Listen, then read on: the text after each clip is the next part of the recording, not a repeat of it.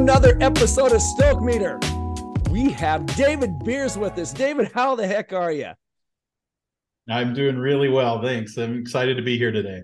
It is absolutely great to have you here. And I couldn't thank you enough because I know that you are a busy man. And I got to tell the audience why.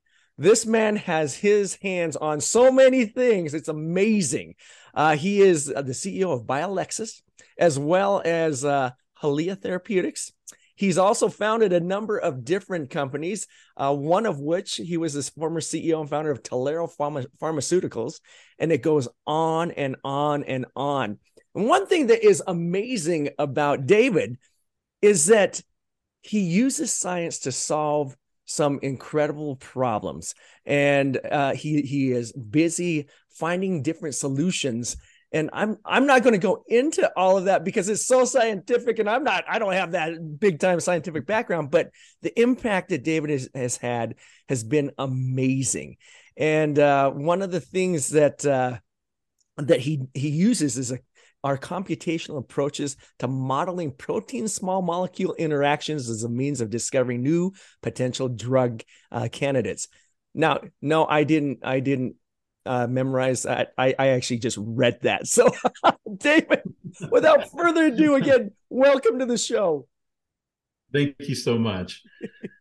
Well, so it's been an amazing ride for me over my career, and to watch how drug discovery has changed.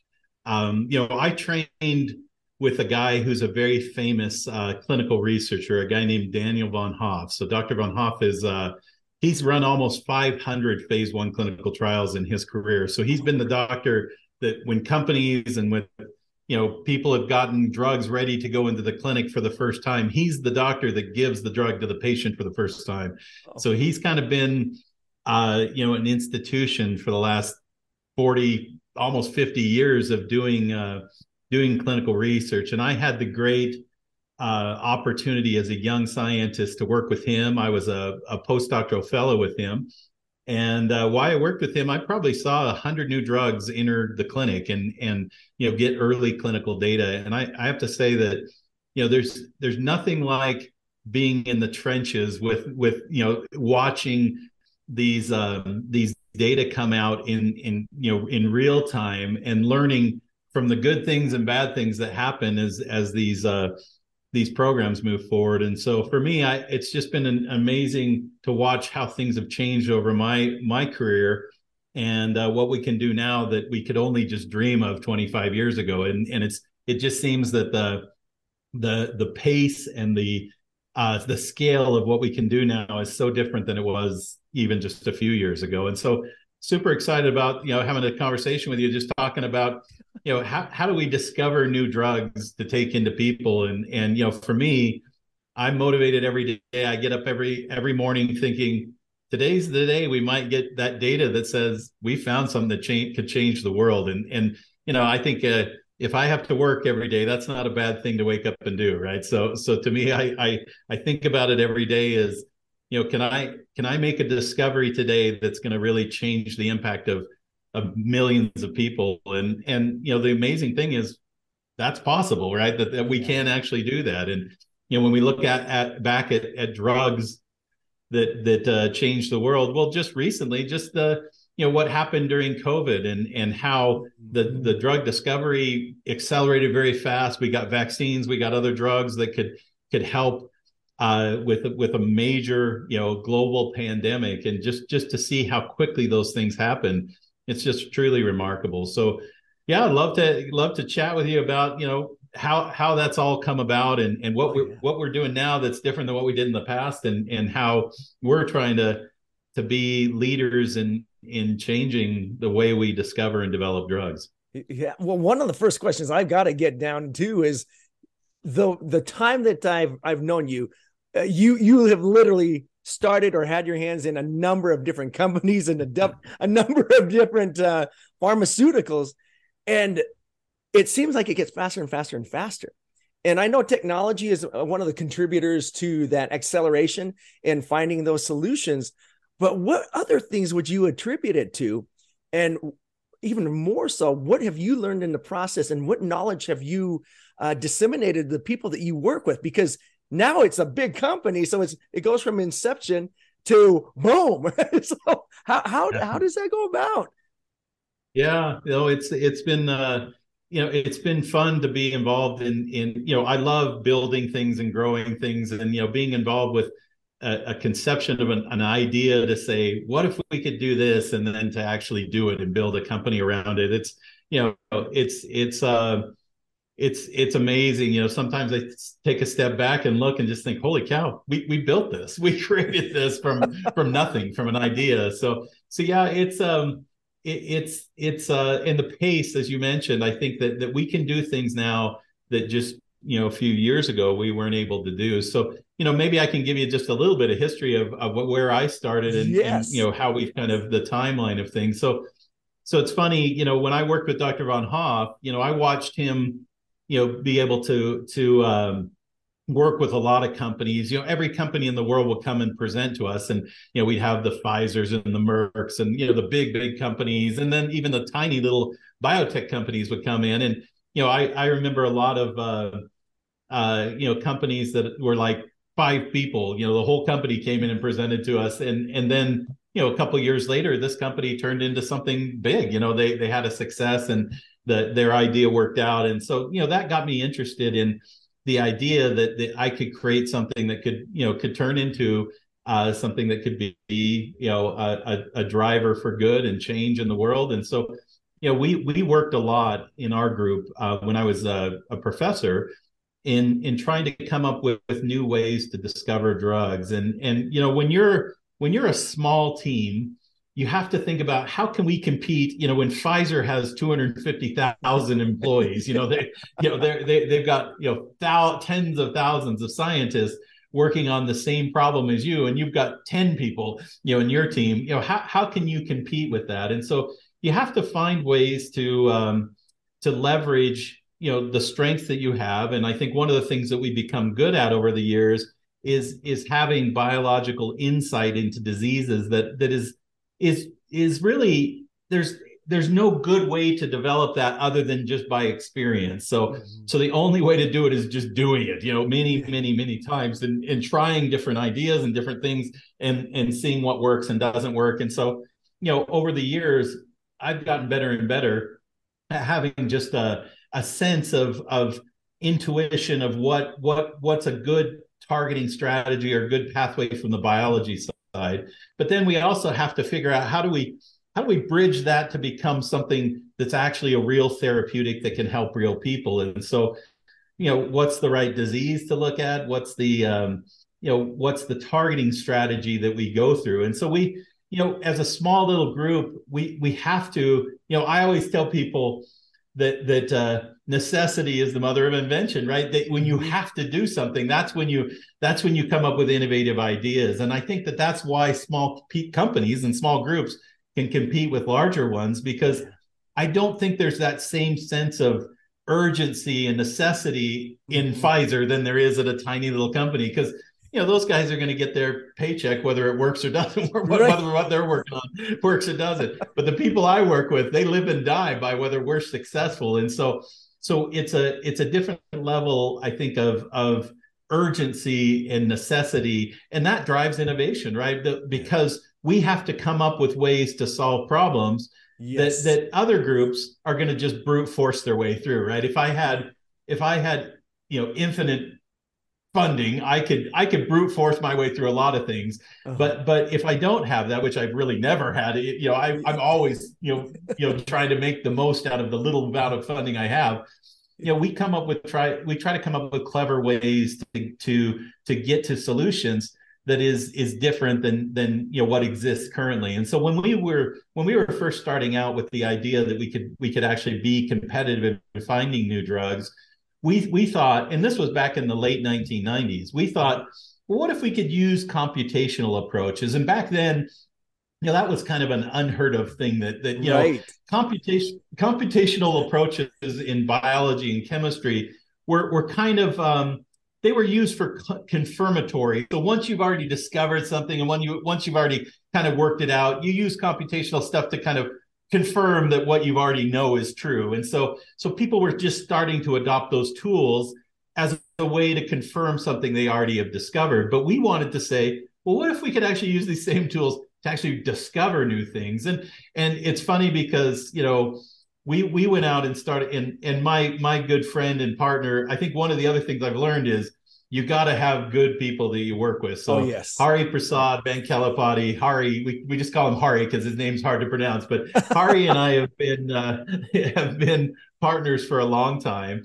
And, you know, we're kind of, we think of ourselves as like musicians. I write the words and he puts the music to those, you know, those lyrics. And so we found a match where we've got somebody on the biology side, which is me, and somebody on the chemistry side, which is Hari, that we sit down together and we work closely to figure out how to solve some of these questions and problems. But Hari was a very willing partner to jump in and say, well, let's give it a shot. Let's see if we can use these computational tools to actually discover drugs, as opposed to just kind of confirm that they do what we think they do. So we were one of the first groups to really, on a large scale, to start to use computational techniques. And you know, people ask me all the time, well, you know, how did you figure all that out? It's like, well, we had to, right? we to be competitive, you know, when there's only 5 of us working on a project and we're working on the same project as a big company that has,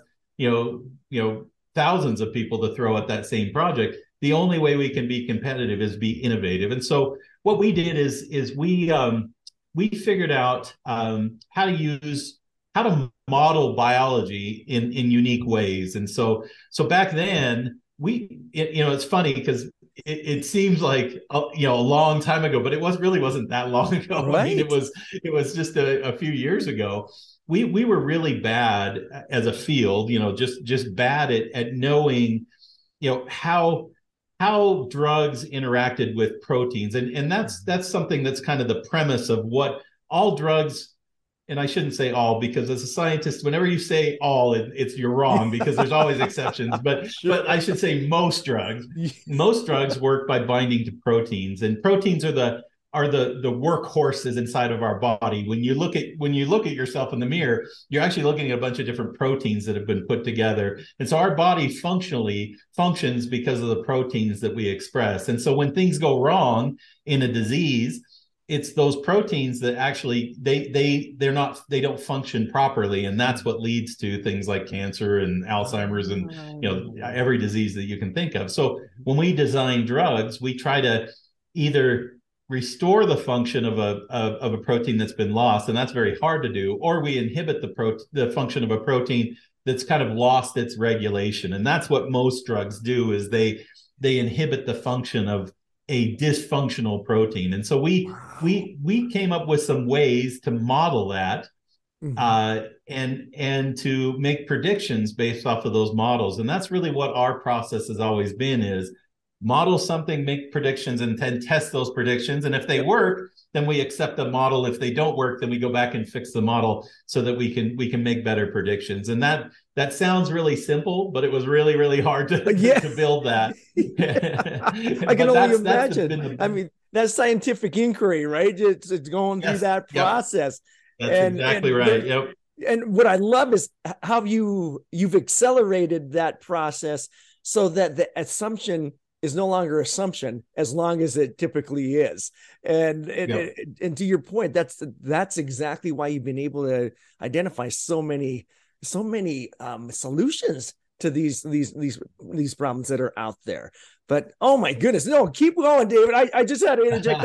It's so cool to hear it from this point of view, because first of all, I didn't know a whole lot about proteins. I knew of their importance and so on, especially all these workout guys, protein, but you don't realize what the things are that it really puts together. I mean, my father died of multiple myeloma, and you think about those things, and going back to there, I don't think I ever remember hearing protein associated with that and this was back in the early 90s, right? So just, I wish you were there when that was going through that. But anyway, carry on. Sorry for that interruption. No, that's great. And you know, it's my own mother, she passed away of cancer, of colon cancer, and my grandfather passed away of colon cancer at a very young age. And so I've always been motivated. And really, when I look at myself and say, why do I do this? Why do I put myself through all this? Well, at the end of the day, I want other people's moms and dads and grandmas and grandpas to be around a little longer. And, I know you probably feel the same way. Yeah. I would trade a whole lot, everything I have, to have more time with my mom. I mean, that's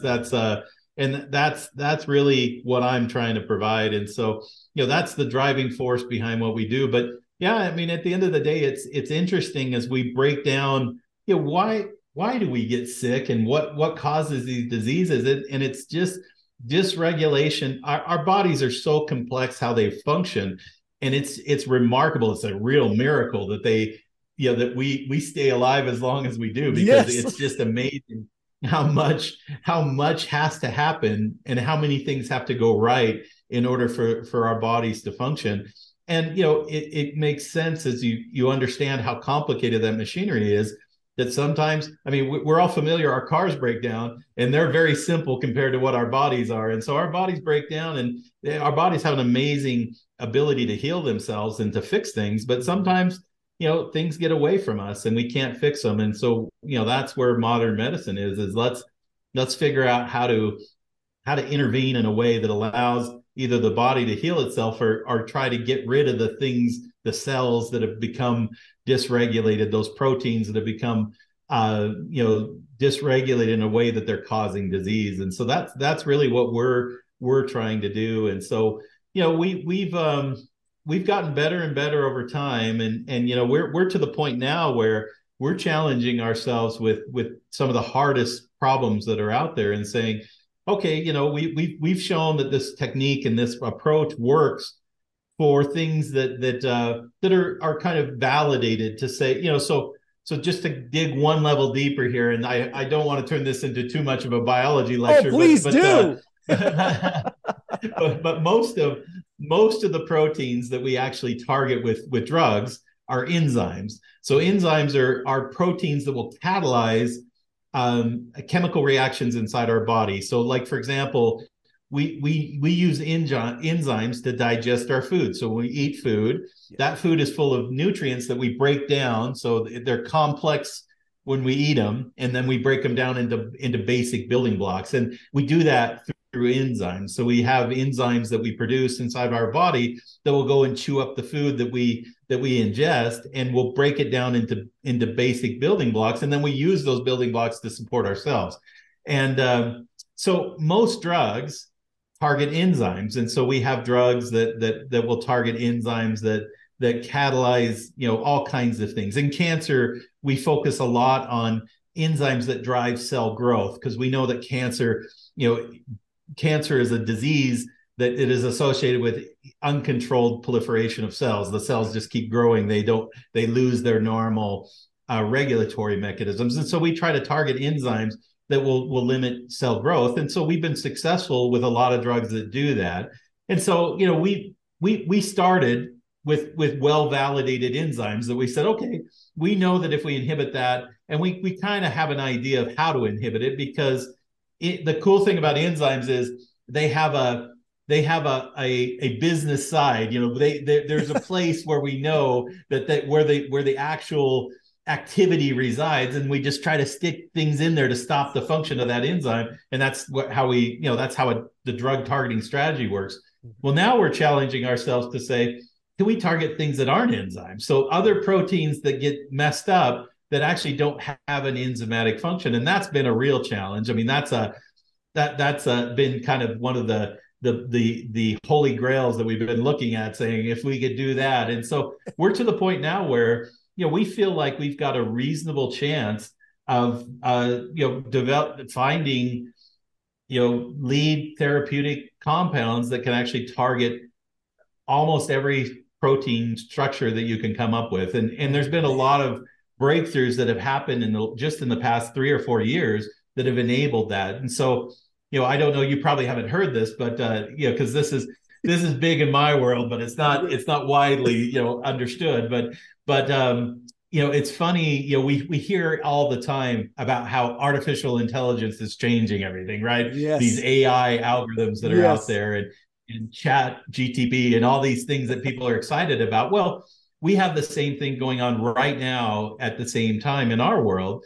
And in fact, some of the same players like Google and Facebook and Mm-hmm. these companies, they're working on AI algorithms for all kinds of things. So Google had a group that they use an algorithm called DeepMind, and so they have an artificial machine learning algorithm that tries to they throw all kinds of problems at it and see if it can figure them out. And so one of the things that Google did was they trained their artificial intelligence to try to learn how proteins fold. So when a protein is made, it's made as a linear sequence of amino acids. So amino acids are put together to build a protein chain. And then that, in order to be a functional protein, it has to fold up into a three-dimensional structure. And that's what a functional protein looks like. Well, one of the big challenges for us using computational techniques is we don't know how all those proteins fold up. We had a hard time. We could read the amino acid sequence, but we didn't know what the three-dimensional structure looked like. And so Google actually in 2 years ago, I guess just over 2 years ago, they solved that problem. So they developed a algorithm that could reproducibly accurately predict the structure of proteins based off of amino acid sequence. And it's not perfect, but it's really, really good at getting a starting point. So now, where we, literally 10 years ago, we had just a few hundred or 1,000 of these three-dimensional structures that we could rely on. And now we have every one of them. We have everything. Amazing. So we can, it's amazing. And so it's because of these artificial intelligence algorithms, and they're just getting better and better all the time. So the one that Google made was called AlphaFold, and they've actually made some improvements to it. And there's a bunch of other ones out there now that have kind of done the same thing. So the tools that we have available because of artificial intelligence has just revolutionized what we can do. In the old days, we were limited to things that we had pretty deep knowledge, a limited number of proteins that we had a lot of information about. And now we can, anything we can dream of, we can basically go and test. We can say, well, what if we could do that? And we're not limited by the idea that we need all of this really hard to get structural information, because we can use these algorithms to just fold up these proteins and say, what do they look like? And how can we design a drug? So we're getting to the point now where, we feel like, we're on just the tip of the iceberg in terms of what we can do in terms of finding new drugs, and not just drugs. One of the exciting things is the approaches that we've used to discover drugs to treat human diseases. Those same approaches will work for every living thing on the planet. Goodness. And so we haven't used them because they're too expensive. So we haven't used them for plants and for fish and for pets and livestock because it's too expensive. But if we can make it cheaper and faster, then maybe we can start using these same tools to look for things that could actually increase the growth of plants and new pesticides that target insects, and take these technologies and apply them in areas that we haven't been able to because they're cost prohibitive. But it could open up a whole new world. So we're excited about all the possibilities of things that we could do, and even every day we come up with a new idea to say, well, what if we could do this? And the cool thing is now we can at least test that idea and say, well, give it a try, because we can test a lot of this stuff very quickly. And I go to Hari almost on a weekly basis and come in and say, hey, give this one a try. And literally the next week you'll have someone say, look what look at this. And I actually found something. So it's like the most exciting time in my career, and I just see it just exploding. The types of things that we can do. Well, what blows my mind is I look back when I went to school in the 80s, man, and I remember they had that protein model where you took stuff and that's all I knew of what that looked like. Yeah. And now I look back in the 80s and then you fast forward to now, and that's just a little, that was science fiction back then. And now that it's happening, it's blowing my mind. Right. And the other thing too is looking at your background. I mean, you've been everywhere. I mean, everywhere. Your scientific background is there's very few people that can match that. But hearing you now and hearing the excitement and the possibility and where this is going right now is absolutely mind-blowing, because I can tell you're excited about it and it keeps you going. And there was, matter of fact, one of our other guests said that the key to his success as a company was the ability to continually solve problems. And that's exactly what you folks do on a day-to-day basis. And it is going faster and faster and faster. How do you focus that? I mean, there's so many tangents that you could go off of. Yeah. How in the world do you focus and then move on? It's easier said than done, no doubt about that. It is. Yeah, no, it is. And it's one of the things that I think I've learned over the years, because I've not always been good at this, but being able to prioritize and say, we can do 1,000 things, but let's do this one. Let's and I think one of the things that we've tried to do is to break things down into steps. And so we know that even as good as we've gotten at this, we still have a lot of projects that fail, and they fail for a lot of different reasons. Mm-hmm. And so the way that I've always dealt with failure is, we learn from everything that every project we learn from, whether it works or doesn't work, we learn something. And so we try to incorporate that to get better and better every time. But the other thing is, we do play a bit of the numbers game and say, if I have to start 10 projects to get one that works, then I better start 10 projects, right? So we do try to prioritize and say, and so we are constantly multitasking. And one of the things, it's funny, I get people that come and visit and look at what we're doing and say, wow, how are you doing so many things? And I'm like, well, in science is not a linear thing. We don't make discoveries like this. We make them like this, right? There are times where everything works and it's great, and then nothing works, and then everything works, and so there's these ups and downs.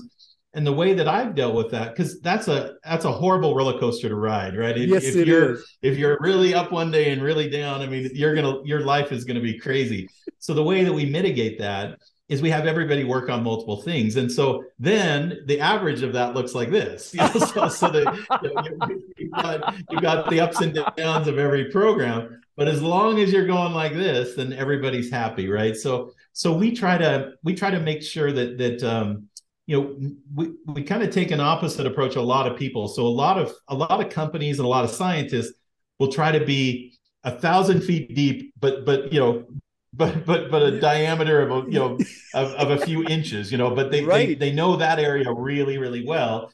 And we try to be experts, but we try to be experts stretch across a lot of different areas. And so the people that I work with tend to become very their ability to multitask is that's one of the things they have to do to survive working with us, but they become very broad-based people. They have a broad expertise in lots of different areas, and to me that's another way to keep people creatively engaged in what they're doing, is you're constantly giving them new challenges every day. And it does, I mean, we may not be, the classic scientist that's 1,000 feet deep and 1 inch around, but we could be 50 feet deep and 50 feet wide, right? So we have a lot more to draw from. And I think that what I've learned is that biology repeats itself. So things that seem very different can actually have a lot of similarities to each other. And so we can actually work on pretty diverse problems and realize that there are commonalities that's like, oh, wait a minute, that looks a lot like this. And so one of the things that I think we've found that's beneficial is doing multiple things at one time. You can kind of they're not so different from each other that that you have to compartmentalize all this information. You can actually look at it as a continuum and apply things from one, you learn something over here that's going to help you over here. So Yeah. so it's a constant battle to stay focused, Right. and we focus, but we focus on multiple things. So we don't ever have just a single project. And I mean, I feel like I'm not a I've gone through so many risky things that I'm not scared of much anymore. Like nothing scares me. But one thing that does scare me is having all my eggs in one basket, right? I just think that we still don't know enough about human biology to place all our bets to say this is going to work for sure. Yeah. And so we always try to create we try to mitigate risk by having multiple things that we're working on. I think for me, it's the only way I can stay sane, right? It's that I don't have to have something, that this one project is going to save us, that because the chance of that happening, unfortunately, is you still are playing a probability game that isn't in your favor a lot of times. Well, while you've been talking about that, two things came to mind. One has to be with traditional organizational development, and the other one has to be with a movie. You ever seen Ready Player One? Yes. Yeah. Your companies remind me of Ready Player One. You go against all the big guys, but because you have that broad expertise in the game, you understand how to go. And that leads me to the next thing in organizational development. I've worked in a couple of tech firms, and to your point, when salesmen go out, they are sales. Boom, they are right in that tunnel. And then the engineers, on the other hand, they are deep into the possibilities of what we can create, and they'll get in that. And rarely did they communicate. And hence so many of the problems came about. And what I'm seeing there and talking with you and David and some others there, you folks have to know everything, at least in a little bit, so that you know how you're impacting each other and approaching that market. And I'm just wondering, man, are you creating a new business model too? Yeah, and it's what is still a challenge is how do you scale what you do when you have a small innovative company that kind of has this culture of like I talked about, we're driven by, we have to invent, we have to innovate because we can't survive if we don't. But as we get bigger and more successful, how do you maintain that, right? Because it's just the tendency, as soon as people feel like that urgency is gone, then it changes the way that people interact in their culture. And so we've been trying to figure out, we love that, there's this intensity that comes from the urgency that if we can't solve this problem, we're all in big trouble. And but once you solve it and you've had some success, how do you keep that, so that you and it's really hard to fake, right? You can't. People know that when something's really urgent and when you're trying to make it urgent. And so I think we've tried to create these challenges that we're fighting biology, we're fighting cancer, right? That's our big challenge that's out there. And the good thing about staying focused out there is that's still far in the distance, right? So I mean, we think that we're making progress, and we're making huge progress, but it's still, we're not to the point where everybody comes in and we have a treatment for everybody that's going to be effective. And so I think what we've tried to do is to keep people focused on the big problem, the big one thing that I learned from Von Hoff when I trained with him, he told me the very first day, he said, cancer never sleeps, and neither should you. Because he says, if you want to beat cancer, cancer's working 24/7. And if you take time off, the cancer's still working. And that's the sense of urgency that I got. And so I've tried to keep that so everyone feels like, if we stop working, people are going to die. And so the bottom line is that's true. It's not, that's not made up. That's real. So I think, for us, we're trying to hang on to that culture and make people feel they're working on something that's really big, and we're trying to solve big problems. But Yes. we break it up enough that we can have successes, incremental successes along the way, and we can celebrate those. But the general urgency to say there's still hundreds of thousands of people dying every year of these diseases that we're working on, so that keeps you motivated and keeps you focused. So yeah, it's not easy though. It's you can be a victim of your own success very easily, right? And the last thing I ever want to do is become complacent. I'm not the type of person. I'm going to go find the next challenge, right? You are. And go climb the okay, next so mountain. that begs another point there. I'm looking at your background there out over there, and what a fantastic looking family for one. Yeah. So Thank you. with everything going on, how do you maintain that balance? Because I know cancer never sleeps, but man, that family is looking really good. Yeah, no, I agree. And it is something that I think all of us, we have to make a concerted effort to make sure that we do have some balance in our life, because it is important. I mean, these people right here are the reason why, I'm working to make sure, not just financially, but to make sure that their future, I mean, as I mentioned, my mom died of cancer, my grandpa died of cancer. The chance of me dying of cancer is quite high, just based off of my genetics, and I pass that on to these guys as well. And so they, I think that we, one of the things that I do is these guys know a lot about what I work on. So I'm probably not the right person to be talking about balance, because I probably, when people ask me, well, what do you do for fun? It's like, well, I model proteins and I try to find, it's like, no, that's what you do for work. It's like, no, that's what I do for fun as well. Right. So it's not like I don't have a ton of outside hobbies and things that I work on. So, by default, these guys get very engaged with the things that I'm working on. But one of the things that I found that keeps my family life in balance is they feel part of what I'm doing. When my youngest, this grandchild right here, he can tell you what his grandpa's working on. And when he comes over and visit, I make sure that he understands, that this is what I do, and this is why it's important. And I'm trying to help sick people. And I think that gives them appreciation, that when the times when I'm not there, and, when I'm not around, they know it's, I'm trying to do something good. And so we've developed a family culture that I think that they're excited. I share with them, things that we discover, and I think a lot of people try to keep, their work and life really separated. I'm not one of those people. What I work on is a real part of me, and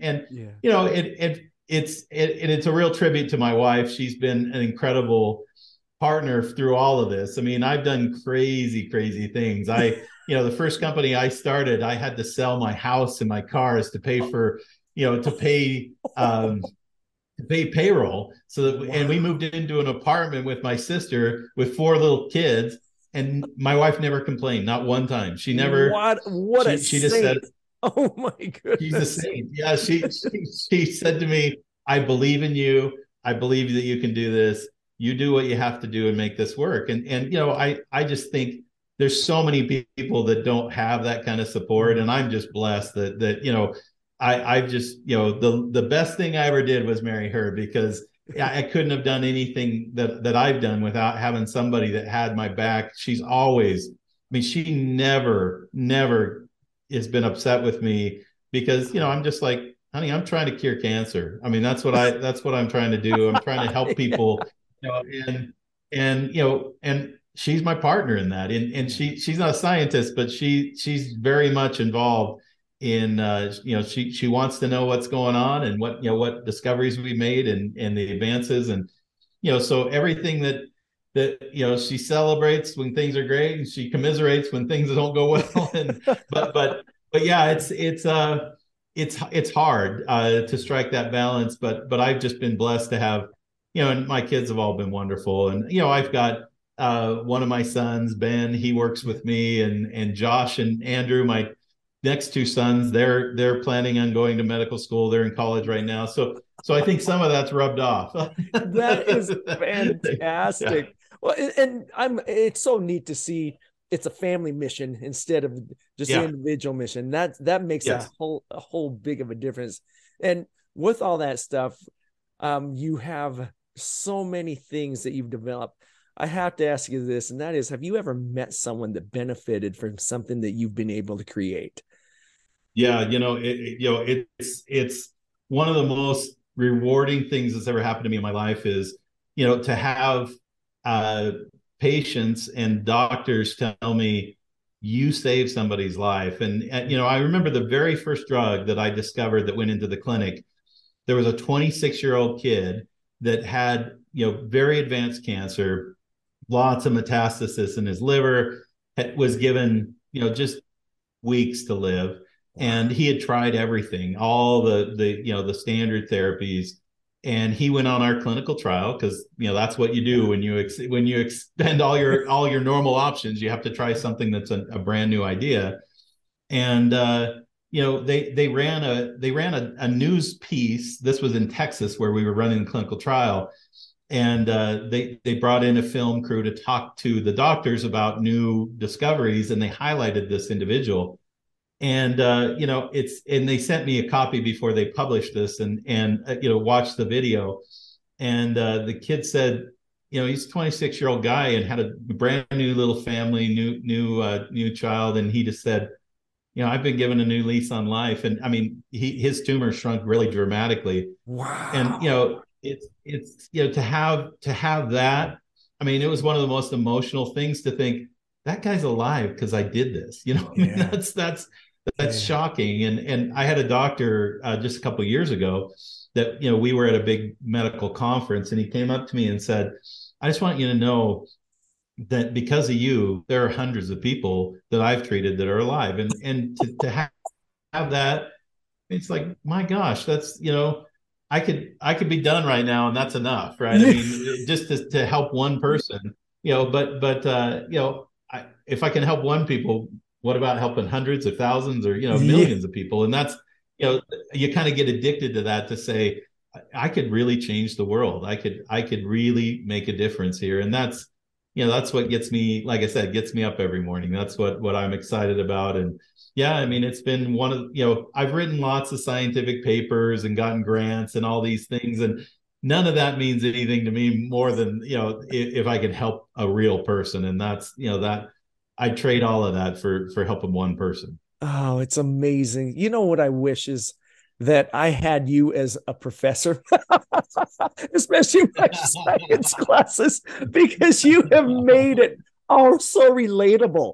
It's not only the process of proteins and enzymes and all that good stuff.